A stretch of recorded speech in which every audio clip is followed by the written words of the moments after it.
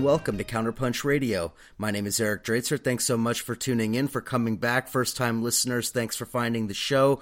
Counterpunch is in the middle of a fund drive, in case you don't know that, and we're desperately trying to scrounge, if that's the correct word here, scrounge up as much cash as possible to keep Counterpunch going. I really do think it's an important publication, an important platform that we have to bring critical perspectives from the left on a number of issues going on both in the United States and internationally. I think that, I run through this kind of every episode, but I do think it's important that we contribute to maintaining these spaces that we do have on the left in the alternative media to be able to bring this kind of analysis. And the kind of analysis we're going to have today on the show is exactly what I'm talking about. We live in a rapidly shifting political climate, a rapidly devolving political landscape. Fascism is on the march around the world, and this is no longer just hyperbole. This is demonstrable fact. And as that is occurring, we have to redouble our efforts, I think, and part of that means supporting independent journalism, supporting these kinds of platforms. Counterpunch, I think, is really important. It's important to me on a personal level. It's important, I think, to the left, broadly speaking. So if you agree with me, please do go to Counterpunch, become a donor. You can do that. There's a big banner ad on the, talking about the fund drive. You can also just get a subscription to the print magazine. You can buy some of the merchandise, great books, including new book on climate change and its impacts from Counterpunch editors Jeffrey Sinclair and Joshua Frank, called The Big Heat. Excellent book. I highly recommend that. And, any of the other stuff on there, and becoming a subscriber is also doubly cool. So please do that as we push towards our goal. So with that said, I want to turn to my guest today. I guess you could say this is about as close to a special report or breaking news special report or whatever the hell Fox News calls it, Fox News Alert or whatever, that Counterpunch Radio is ever going to really have, considering the nature of podcasting. But we have breaking news, a lot to cover regarding Brazil, what's going on in Brazil right now as that country teeters on the verge of a potential political catastrophe. And there's nobody I know that's more well-equipped to talk about what's going on in Brazil than Mike Fox. Mike Fox is he's a returning guest to Counterpunch Radio, I guess, first and foremost, but he is a freelance multimedia journalist. His work has appeared in many publications, including some that I'm sure you'll encounter, Truth Out, Real News, and others. He's also on Twitter at mfox_US, and you can go to his website, mfox.us. Mike, welcome back to Counterpunch Radio. Thanks so much for having me, man. Thank you for coming back. Thank you for the good work that you're doing. And, I guess I wish we were speaking under better circumstances, but they are what they are. So let's talk about what's going on down there in Brazil. That's where you live. That's where you're based. That's where you work. And the country does seem to be teetering on the brink of something. I called it a political catastrophe. Maybe that's hyperbole. Maybe it isn't. Help us get up to speed on what's happened in Brazil recently and where things stand right now. Well, it's hard to know exactly even where to start. It is, it's pretty scary, and that's the feeling that a lot of people have. I'm gonna give a little bit of context here, and kind of I'll get into the background. But literally, kind of in the same rise that we saw after the election of Donald Trump, the rise in hate crimes and the rise of violence and hate speech, is what people are witnessing here in Brazil right now. In between the first and the second round, we've had 70 attacks and threats on people around the country, largely by supporters of the far-right candidate Jair Bolsonaro. And literally just the hours after the first round was over, an extremely important capoeira master in the country, Afro-Brazilian martial art, was killed, stabbed in the back 12 times after a discussion in which he supported the left-wing Workers' Party candidate Fernando Haddad. And so this is the kind of the feeling of fear. And I've been here for a lot of different elections, but this is the most intense, and you can kind of feel it across the country. So basically, where are things at? What's happening right now? The country is in the middle of a political election. We had the first round on October 7th, and the two leading candidates, Fernando Haddad for the left-wing Workers' Party, he was the candidate that came to the fore after former President Luiz Inácio Lula da Silva was barred from running by the Supreme Electoral Court. If you remember, Lula da Silva was kind of the savior of Brazil's working class poor for years. He was in power for 8 years, lifted millions out of poverty, and he left office in 2010 with an 87% approval rating. Well, just late last year, he was convicted of corruption in a case that many say was basically a move to block him from returning to power. For most of this year, he was the leading candidate, and it really looked like he was just going to kind of glide into the presidency. But like I said, about a month and a half ago, he's been serving time since April, and then about a month and a half ago, the Supreme Electoral Court barred him from being able to run in the elections, and the Workers' Party lifted up his vice presidential candidate, Fernando Haddad. Fernando Haddad is the former mayor of Sao Paulo. He's the former education minister under Lula, and also Dilma Rousseff, who came to power after Lula. And so he's been really kind of pushing his campaign about the idea of returning back to what Brazil had, to returning to the Workers' Party policies, to undoing the reforms that were passed under the Temer government. If you remember, Dilma Rousseff was impeached 2 years ago in a move that many call the congressional coup. Her vice president, her vice president came to power, Temer, and he's basically turned the country in about face, and he's unleashed a groundswell of neoliberal reforms, shock doctrine, a 20-year spending freeze, a labor reform. And basically, Haddad has been running on trying to block all of that. On the flip side, Mike, I'm sorry to cut in. I just want to give listeners a quick cue. If you want to get more detailed background on all of the things that Mike is kind of summarizing here, go back to episode 101. The last time Mike was on the show, we went in depth on Temer, the neoliberal reforms, the connections to Wall Street, a whole bunch of other aspects to this leading up to the conflict with Lula, imprisoning him, etc. So a lot of that information is covered in episode 101 if you want to go back and listen to that. Sorry, Mike, go ahead. Thanks so much, Eric.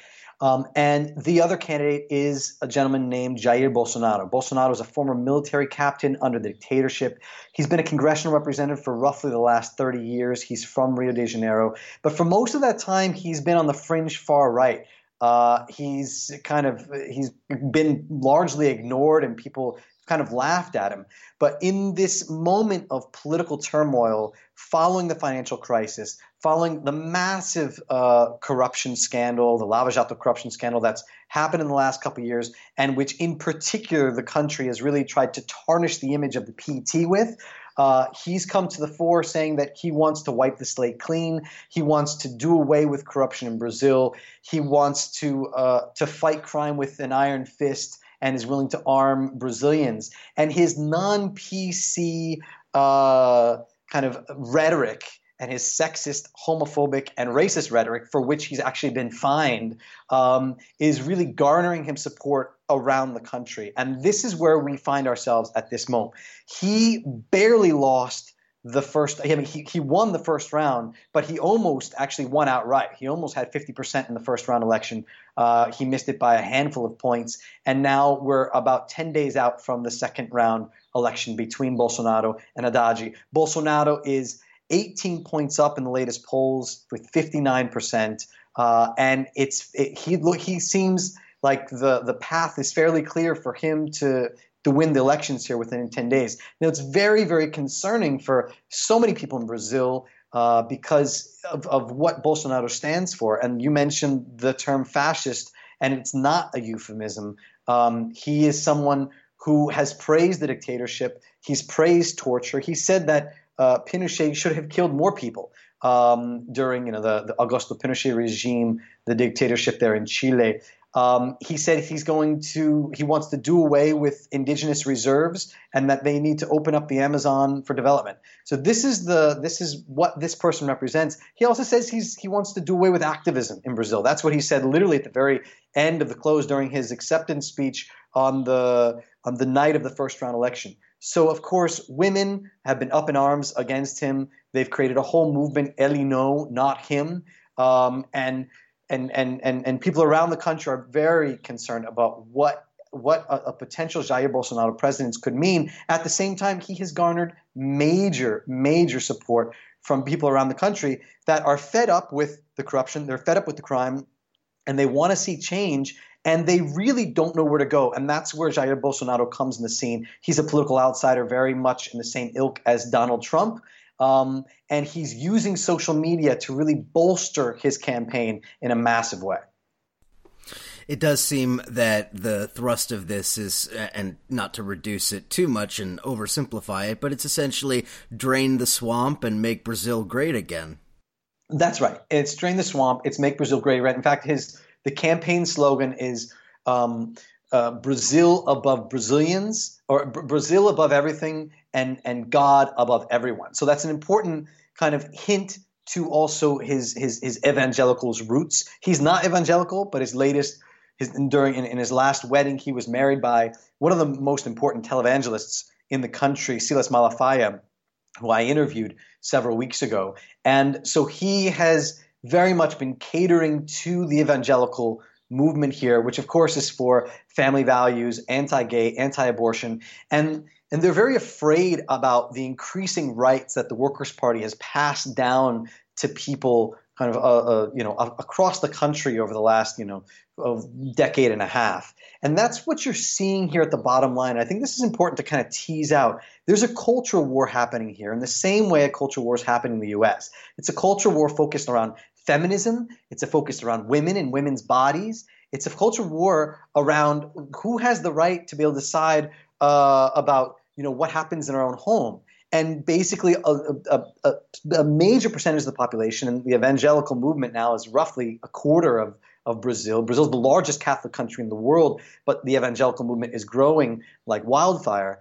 And this movement is very much, they're very active, very much in support of Bolsonaro, and they're very, very organized around their values. And their values is keeping things the status quo. And that does not mean opening up and increasing the rights for LGBT communities and for marginalized communities around Brazil. So this is the culture war that's happening, and that Bolsonaro is very much playing into. Now, Haddad, just recently, in the first round, he was really trying to connect his candidacy to Lula, because Lula was so popular. The idea was he could kind of ride in on the coattails of Lula, ride that wave to the presidency.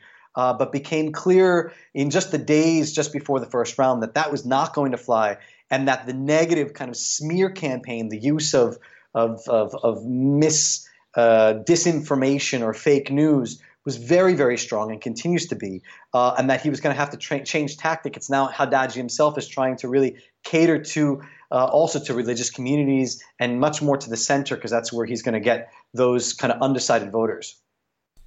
Well, that makes perfect sense, and I want to return to the term that you just mentioned, fake news, here in a minute, because it seems that it's playing such a vital role in what's going on in terms of the election and leading up to the second round in particular, and obviously I think that resonates with people in the United States, and we've been dealing with the ongoing saga around the 2016 election and whether or not fake news really played a role in that, so I want to explore that in depth, but before we do, I just want to ask, and I guess it's sort of a standard question that I always ask, but tell us about the class, the class breakdown, and in particular, I guess what I'm really interested in, how is Capital responding here? I mean, there was a time when Bolsonaro was seen as, maybe too risky of a bet for big capital, that maybe he was too much of a fringe element or what have you, but it seems, at least from the outside perspective, that Capital is coalescing.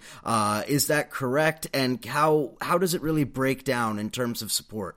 Absolutely, that's correct. And I think we've seen that since potentially just before the first round election, about a month or a month and a half ago, when it looked like it was going to be Jair Bolsonaro and Fernando Haddad as the two major candidates, the real spiked. It dropped to its lowest value since its creation. It was over 4.2 reais to the dollar, which is substantially high. But just over the last 2 weeks, the markets have really rallied behind Bolsonaro. And part of that is due to the fact that Bolsonaro has been very clear that his right-hand man is Paulo Guedes. Paulo Guedes is a University of Chicago trained economist. He was trained at the University of Chicago in the 1970s, so literally at the time of the Chicago Boys, kind of the base of neoliberalism in the world. And that's what he's been talking about bringing to Brazil, privatizations. He wants to pass a tax reform that would just have a basic 20% tax on everyone, so eliminate the progressive tax. And so the fact that he is kind of Bolsonaro's guy, in fact, in Bolsonaro's speech just following the first round elections, he was sitting right to his side. Paulo Guedes was. So Bolsonaro has been very clear that this is his man. And in fact, when anyone asks Bolsonaro about the economy, he usually just says, well, if you want to know, just talk to Guedes. So that's very clear, and that's a very important means that Bolsonaro has used in order to get the markets on his side. And so obviously capital has really rallied behind Bolsonaro and is really turned its back on Haddad, which is interesting. The Workers' Party governments under Lula and then Dilma Rousseff were actually very, very good for the Brazil's elites and for the markets and for the Brazilian businesses. Very good. They were able to move into new countries and to expand themselves like never before. But recently, the Workers' Party, going back to this question of really trying to tarnish their image and looking back at this whole question of fake news and pushing this messaging that the Workers' Party is the reason for Brazil's failure in the past 5 or 6 years, forgetting what happened from say 2002, 2003 up until about 2012, but just looking at kind of the financial crash and the corruption. The whole idea has been the game has been get the Workers' Party, get Lula, get Haddad, and it's been working. And you've seen that in the polls because Haddad's rejection rate, as of a couple weeks ago, Bolsonaro's rejection rate was much higher than Haddad's. People were very much against Bolsonaro because of his rhetoric, his very violent rhetoric, his sexism and whatnot. But that's actually dropped recently, and Haddad's rejection has increased, I think, and it's come along together with this whole campaign against himself and against the Workers' Party. Yeah, that makes perfect sense. And I think the other piece of that is, and maybe this is somewhat troubling, that the prospects of the Workers' Party were very much connected and correlated to the increased value of commodities. And as commodities rose through the early 2000s and into the early part of this decade, so did the fortunes of the Workers' Party. They enjoyed popular support, etc. The economy was humming along just fine. Then as the oil price in particular crashed, and oil being such an important export for Brazil, it seems that the political fortunes too kind of went down the tubes along with it. And now we have Bolsonaro emerging, a real fascist movement taking hold, and wouldn't you know it, the price of oil has doubled in the last 18 months. And so the worry is that Bolsonaro comes into power and all of a sudden the economy is working just great again and people associate it with him. No, no, of course. I think this is the story of the trials and tribulations of the Latin American economies over the last century or two, right? And in particular Brazil. And I think that's the main thing that people don't talk about when they talk about the crisis.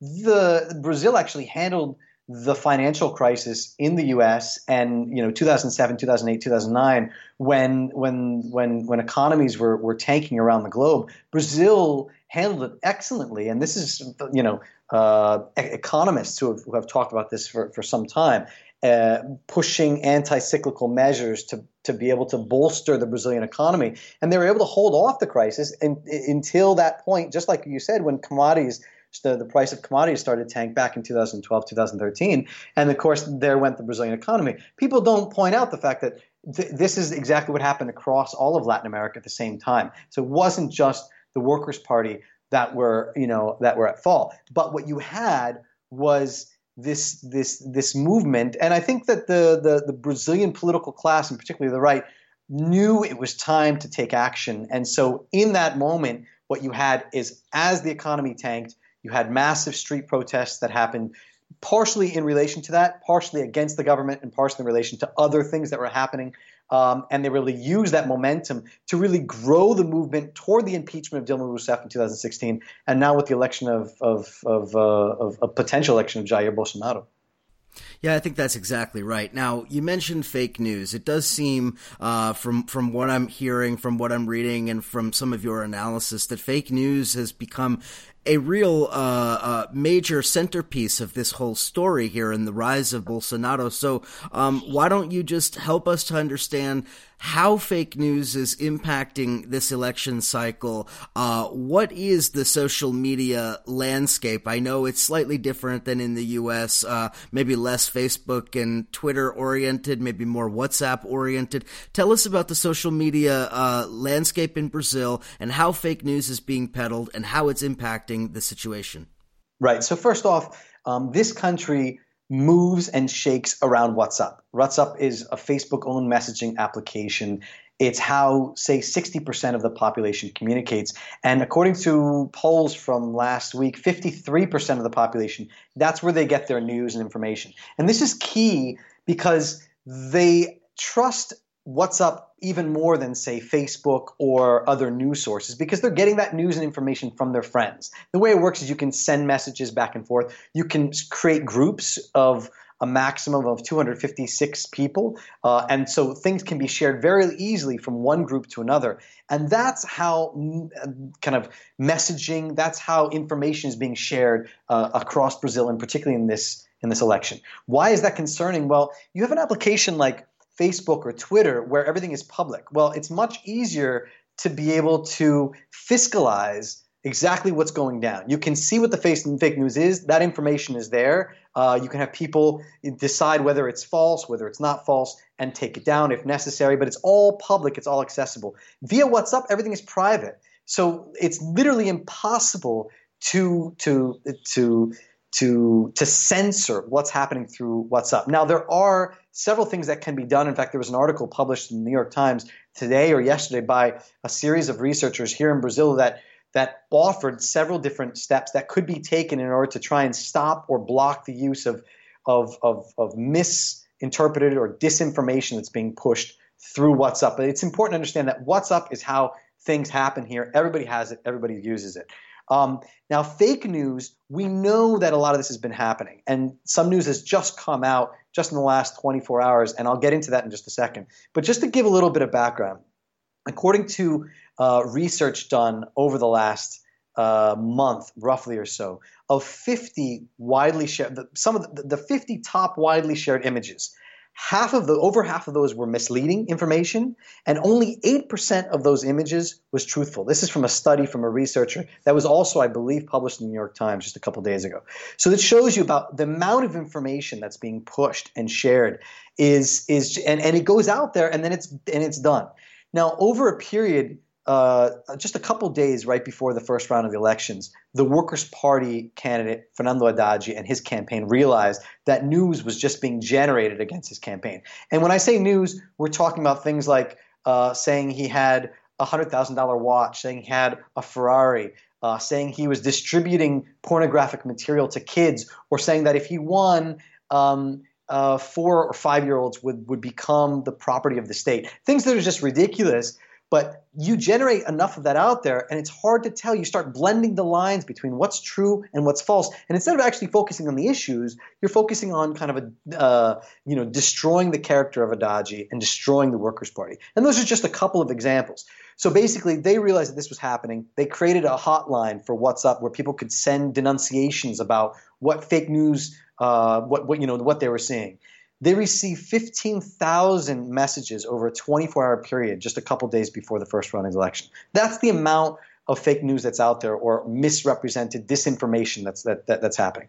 So they then sent that to the Supreme Electoral Council, which took the initiative to take down something like 68 different messages or posts that were online.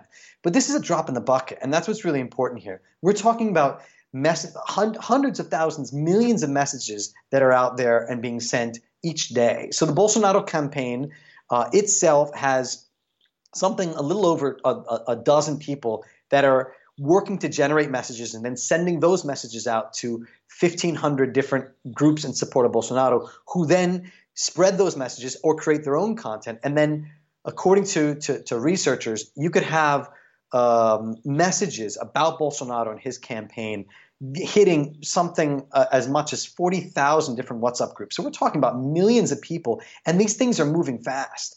And so this is the amount of the extent to which social media is playing this election. It is important to just take a step back. So the elections in the past in Brazil have always been kind of fought and won over the debates and fought and won on the major television channels. We've talked about Globo in the past, Eric. Globo is the main news channel here. They've literally decided elections in the past.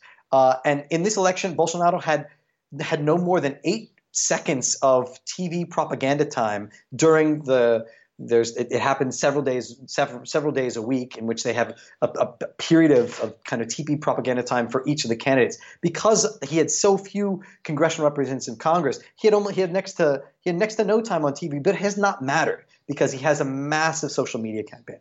So what just came out literally within the last 2 days is that businessmen have been funding a campaign, a fake news campaign that's been generating and pushing out throughout the networks.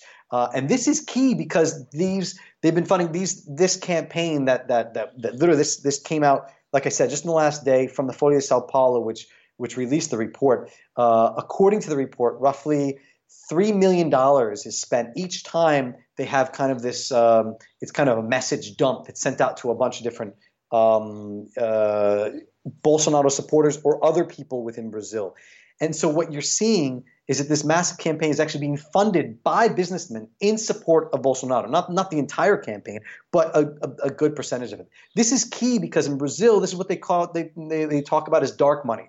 This is money that is going to the campaign, but it has not been officially declared. So now you have people like Haddad, who's calling for Bolsonaro to either go to jail or be punished for what's happening right now. You have the third major candidate that came in third in the elections in the first round, Ciro Gomes. His party, the Democratic Labor Party, has called for the elections to be annulled.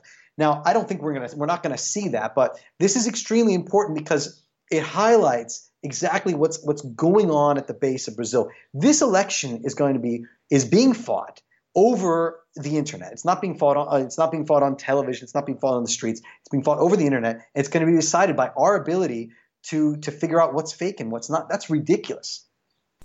In a real sense, I agree with that. Although some videos that have come out of Brazil recently paint a really troubling picture on the streets. I agree. Certainly, the war of ideas is being fought on people's messaging apps, but we do see the emergence of, if not fully organized, then certainly proto-fascist gangs on the streets, particularly ones targeting people from oppressed communities, whether Afro-Brazilian, indigenous, LGBTQ, or otherwise. I've seen, shirtless, commando-looking type guys marching through the streets. I mean, this is pretty serious stuff. We're not just talking about a singular, fascist individual developing a cult of personality. We're talking about if not a fully fascist movement at the moment, certainly the rudiments of one, it seems. Well, I think absolutely, Eric, but I think it's also important to understand where that comes from. So Brazil is one of the few countries in South America that never had a reckoning with its dictatorship. The dictatorship that ran from 1964 to 1985. Thousands were tortured, hundreds were killed and disappeared. Bolsonaro was a young military captain at the time. And like I said, he's praised the dictatorship. He's praised torture under the dictatorship.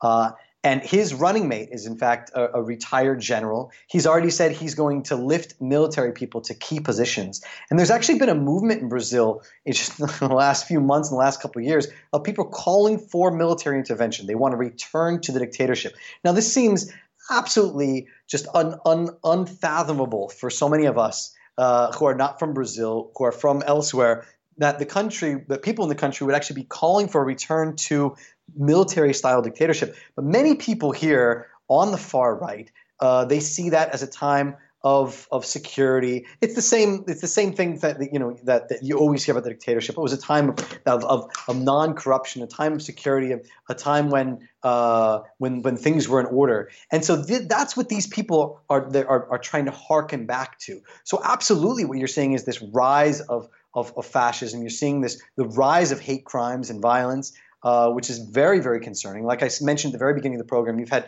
70 attacks and threats just in the last couple of weeks, but there's been countless more that have not been talked about.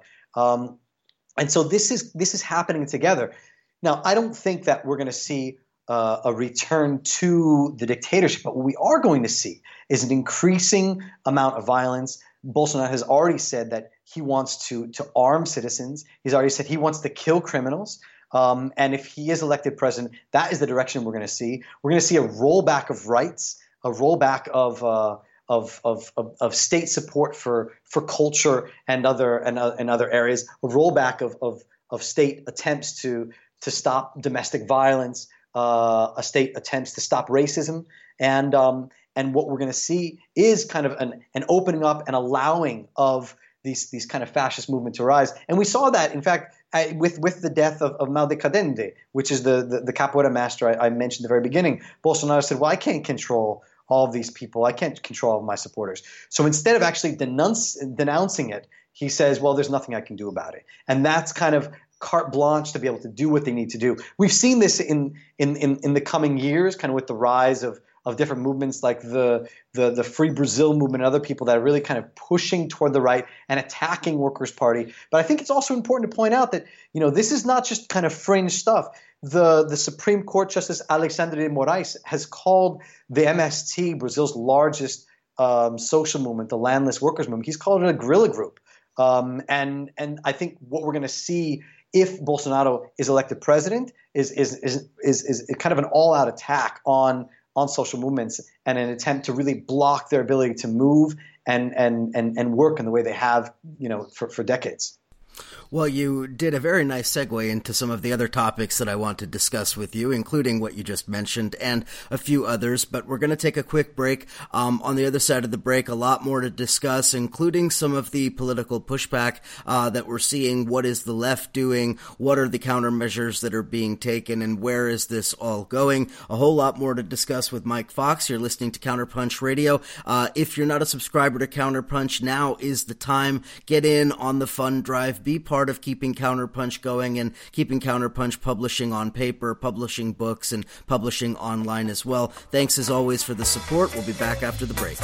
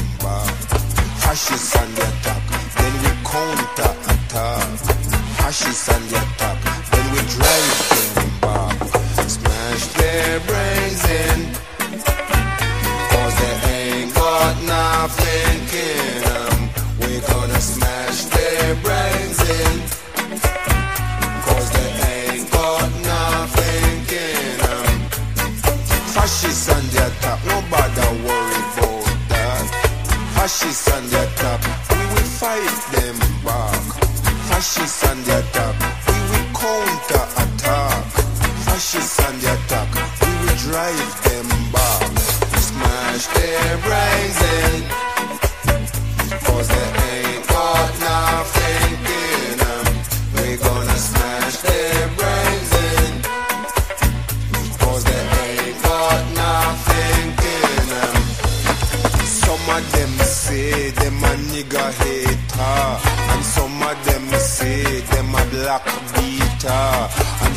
of them say them a black star bar, and some of them say them a cocky basha. Fascists on the top, no bother worry about that. Fascists on the top, we will fight them back. Fascists on the top, then we will counter attack. Fascists on the top, then we drive them back. Gonna smash their brains in, 'cause they ain't got nothing in them. We gonna smash their brains in, 'cause they ain't got nothing in. And we're back here on Counterpunch Radio. I'm chatting with Mike Fox. So much that we've already covered, but there's still so much more to try to understand Brazil in this unique historical moment as it enters what could ultimately prove to be a very momentous moment in Brazil's history. So we talked about before the break some of what you would expect is going to happen with a Bolsonaro administration. In particular, you mentioned the targeting of social movements. That was actually exactly where I wanted to take this conversation. So tell us a little more about that. I mean, we have so many different movements in Brazil, whether it's the landless peasants movement, whether it's movements around indigenous communities and indigenous rights, environmental movements in particular, whether it's around the rainforest or around agricultural issues, La Via Campesina, other groups as well. But you also have social justice organizations, LGBTQ organizations, others. So tell us about some of the ways in which this war on the social movements is going to escalate. One of the words that we've always heard around Brazil is this idea of impunity. And the fear, it seems, is that that impunity is really going to expand across the board, where people are going to literally be killed in the streets over these political differences. I think we can expect that. I mean, it's so hard to say what Brazil is a never-ending soap opera, as we saw from this latest report of fake news and businesses financing this campaign against the Haddad campaign. And so it's really hard to say exactly what's going to happen. But but there's no doubt that if Jair Bolsonaro is elected, we're going to see a kind of attack on the social movements and their ability to organize. But Bolsonaro has already said he wants to eliminate activism in Brazil, and that's kind of tongue-in-cheek for saying he wants to do away with the social movements and the ability to organize and street protest and things that we've seen, and that people have had the ability to do, the freedom to do, since the fall of the dictatorship in 1985. Like you said, impunity has been rampant across Brazil. It still is, particularly in the interior of the country, in the countryside. But this is a reality that just is that people understand that this is Brazil and that impunity is the case. And I'm sure that we're going to continue to see that happen, in the coming months and the coming years. I think one major concern is for, obviously, the landless worker movement. They have their occupations, encampments around the country. They have their schools, their own schools. And so I think we can see an increasing kind of attack on those areas, whether that's directly from the government or whether that's from kind of local landowners and other, Bolsonaro supporters. But part of what's so concerning at this moment is simply the fact that a majority of the population. I mean, right now Bolsonaro has, like I said, 59% support in this latest poll. So this isn't kind of somebody who's trying to sneak his way into the president. It's not a coup d'etat like we saw against Dilma Rousseff. If he wins this election, he's going to be winning it with major support from the population. And what it highlights is the amount of intrinsic hatred within the population, right? And that's really, really scary. Kind of intrinsic homophobia and intrinsic misunderstanding about what is feminism and gender rights for Brazil. And again, this goes back to this question. And I think that is what's playing out, because these people, Bolsonaro supporters, really believe that the left is trying to take away their rights, and that's why they need to kind of crack down on social movements. And so Bolsonaro has been very clear that we're going to see that if he comes to power.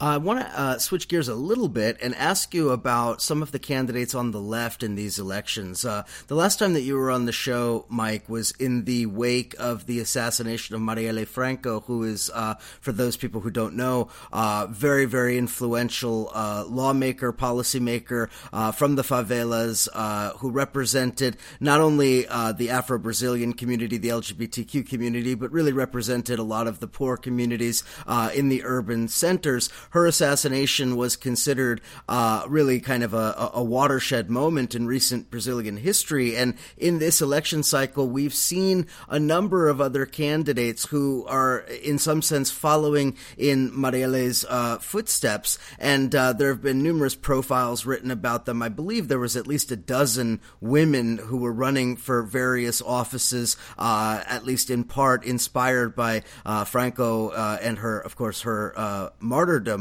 So what's happened with these women and some of the other candidates from the left who have tried to kind of challenge this rising tide of fascism? So that's one of the really exciting cases that we did see in this election. Now, overall, this election in general was very disturbing. You saw Bolsonaro's party go from 7 or 8 congressional representatives up to 52. It literally flipped the Congress on its head and broke with kind of the political system we had in the past. And it wasn't great for women also in the Senate, although there were some increases, roughly 26 more female candidates won in Congress. So there's some small victories. But one of the areas, as you just mentioned, that really there were some important strides with this case of the Marielles, is what they said, the people that were inspired by Marielle Franco. So 3 of her former staffers are now state congresswomen in Rio. Another woman won in the Pernambuco State Congress. And then 2 or 3 women are headed to Congress. They're going to be congressional representatives. So this is very exciting. Just to give you kind of a profile of one of them. Her name is Renata Souza. She had almost a very similar trajectory from Marielle.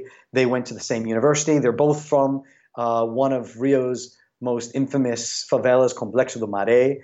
They both studied together. They both campaigned for Marcelo Freixo, also with the PSOL, which is the kind of the small offshoot from the Workers' Party, which is where Marielle also won her candidacy. And they worked in his office for about 10 years. So they were very, very close. So she is one of the people that also is now going to be a state congressional representative. So this is kind of the exciting movement, very, very grassroots, and it shows kind of the inspiration that Marielle has meant for so many other people. One of the other women that won in Sao Paulo elected its first black trans candidate, Erica Malunguinho. She's the owner of a Quilombo, Aparelho Lucia, like an art studio in Sao Paulo. So that's also a really important step forward for Brazil and for Sao Paulo. But like I said, overall the elections were kind of overshadowed by Bolsonaro and by his kind of support across the country. But we have to celebrate these small victories, right? Well, no doubt about it. And part of the reason why I ask about that is not only to highlight women who are rising to political office, and that's, I guess, important in and of itself, but also to try to see if there's any, I guess the word would be continuity between what we've seen in these elections and some of the occupations that we've seen in the last 2 years. I mean, there was a burgeoning movement around Lula and freeing Lula and having Lula run in these elections. There were occupations, there were social movements that were unifying around that key question. And I guess what I'm trying to get at is, are we seeing any momentum building from those occupations and other movements into the organized political and electoral arena? In some cases, there's no doubt. And I think more so than the organizing to free Lula, we've seen that political momentum in the response to the death and assassination of Marielle Franco. And so I think that is an absolutely important point to highlight. Her assassination really sparked a movement for justice, and a movement for rights. And that's really what we've been talking about.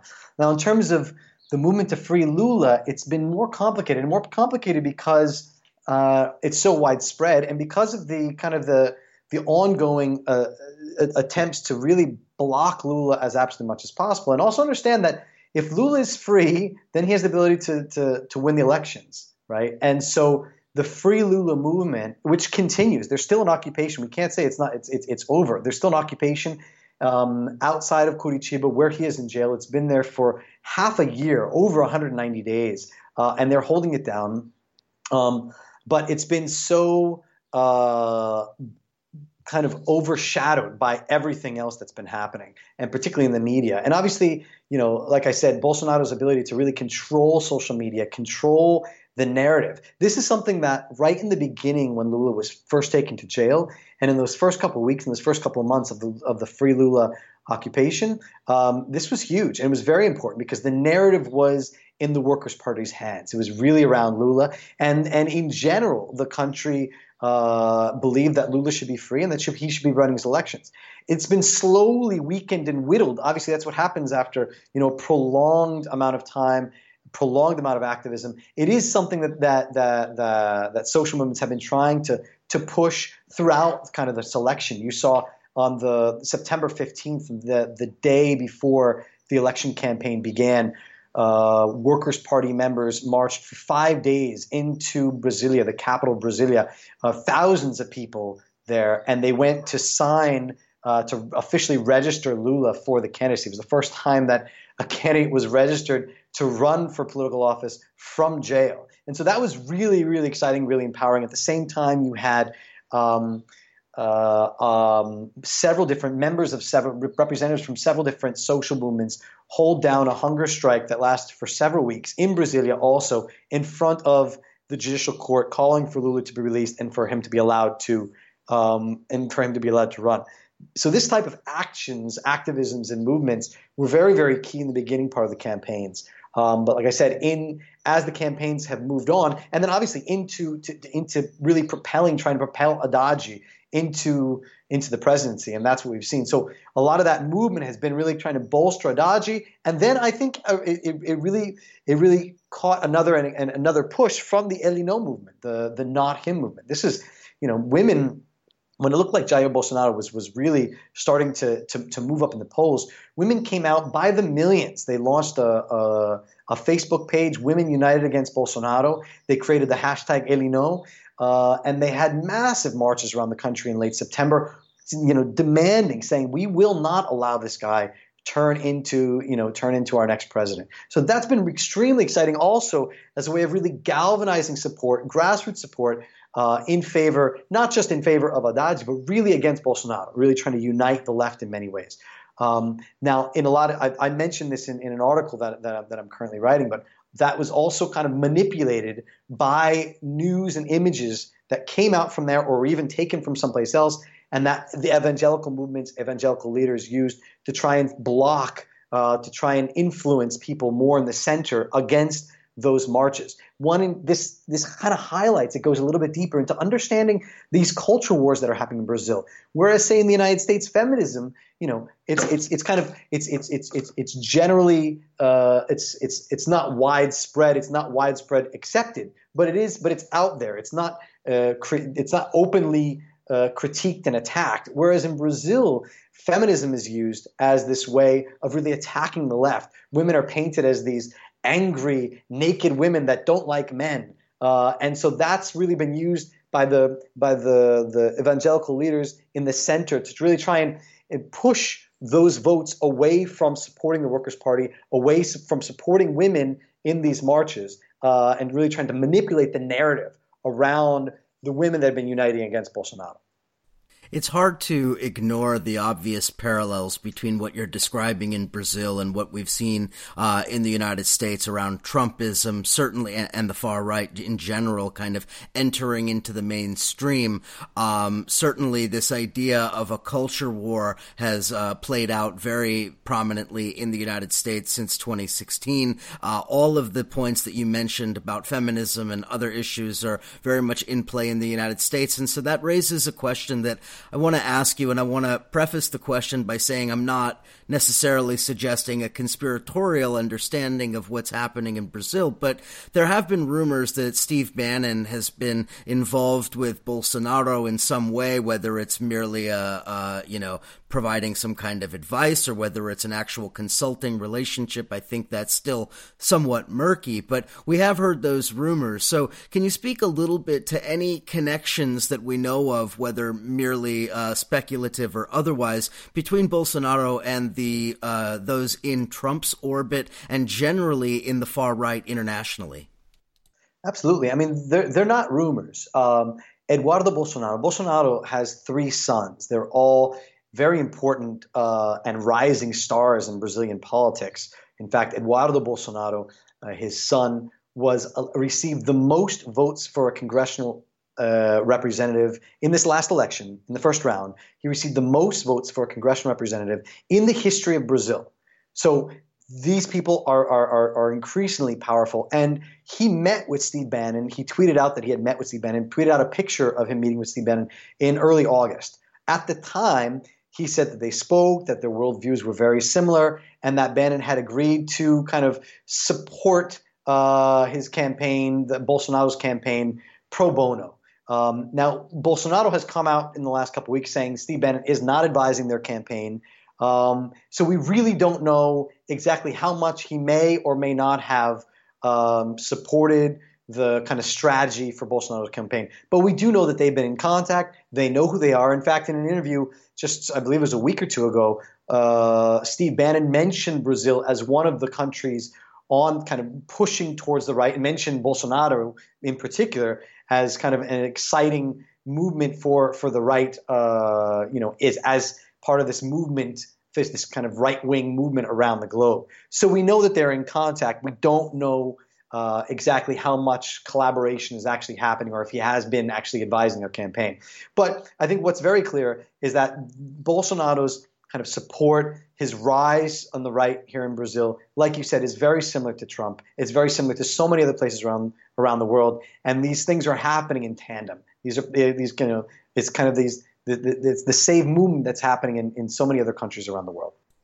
Well, part of the reason why I asked the question is not simply because we know about the photograph and we know that there is at least an ideological, that they're ideologically simpatico or whatever. I mean, I think that that's fairly clear.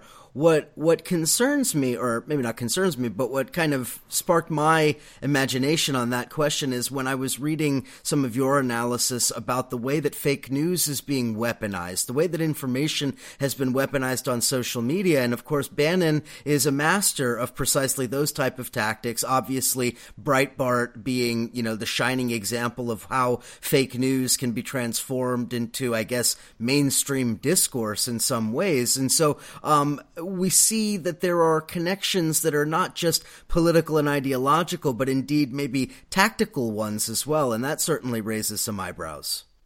Absolutely. I mean, again, we can't know what is actually playing out behind the scenes, but the parallels are strikingly similar. There's a website called Renova Media here, and it's very similar to Breitbart in the sense that every time there is an accusation against Bolsonaro's campaign or something is in the news, they have an alternative slant, creating kind of an alternative reality for what is actually happening or what is the case. And this even goes to the extreme that when women created the Women Unite Against Bolsonaro on Facebook, news came out that they actually hadn't created that page. It was a page that was already there, and they had just changed the name. In fact, the page, according to reports, had been something in support of Bolsonaro, and these women then just changed it.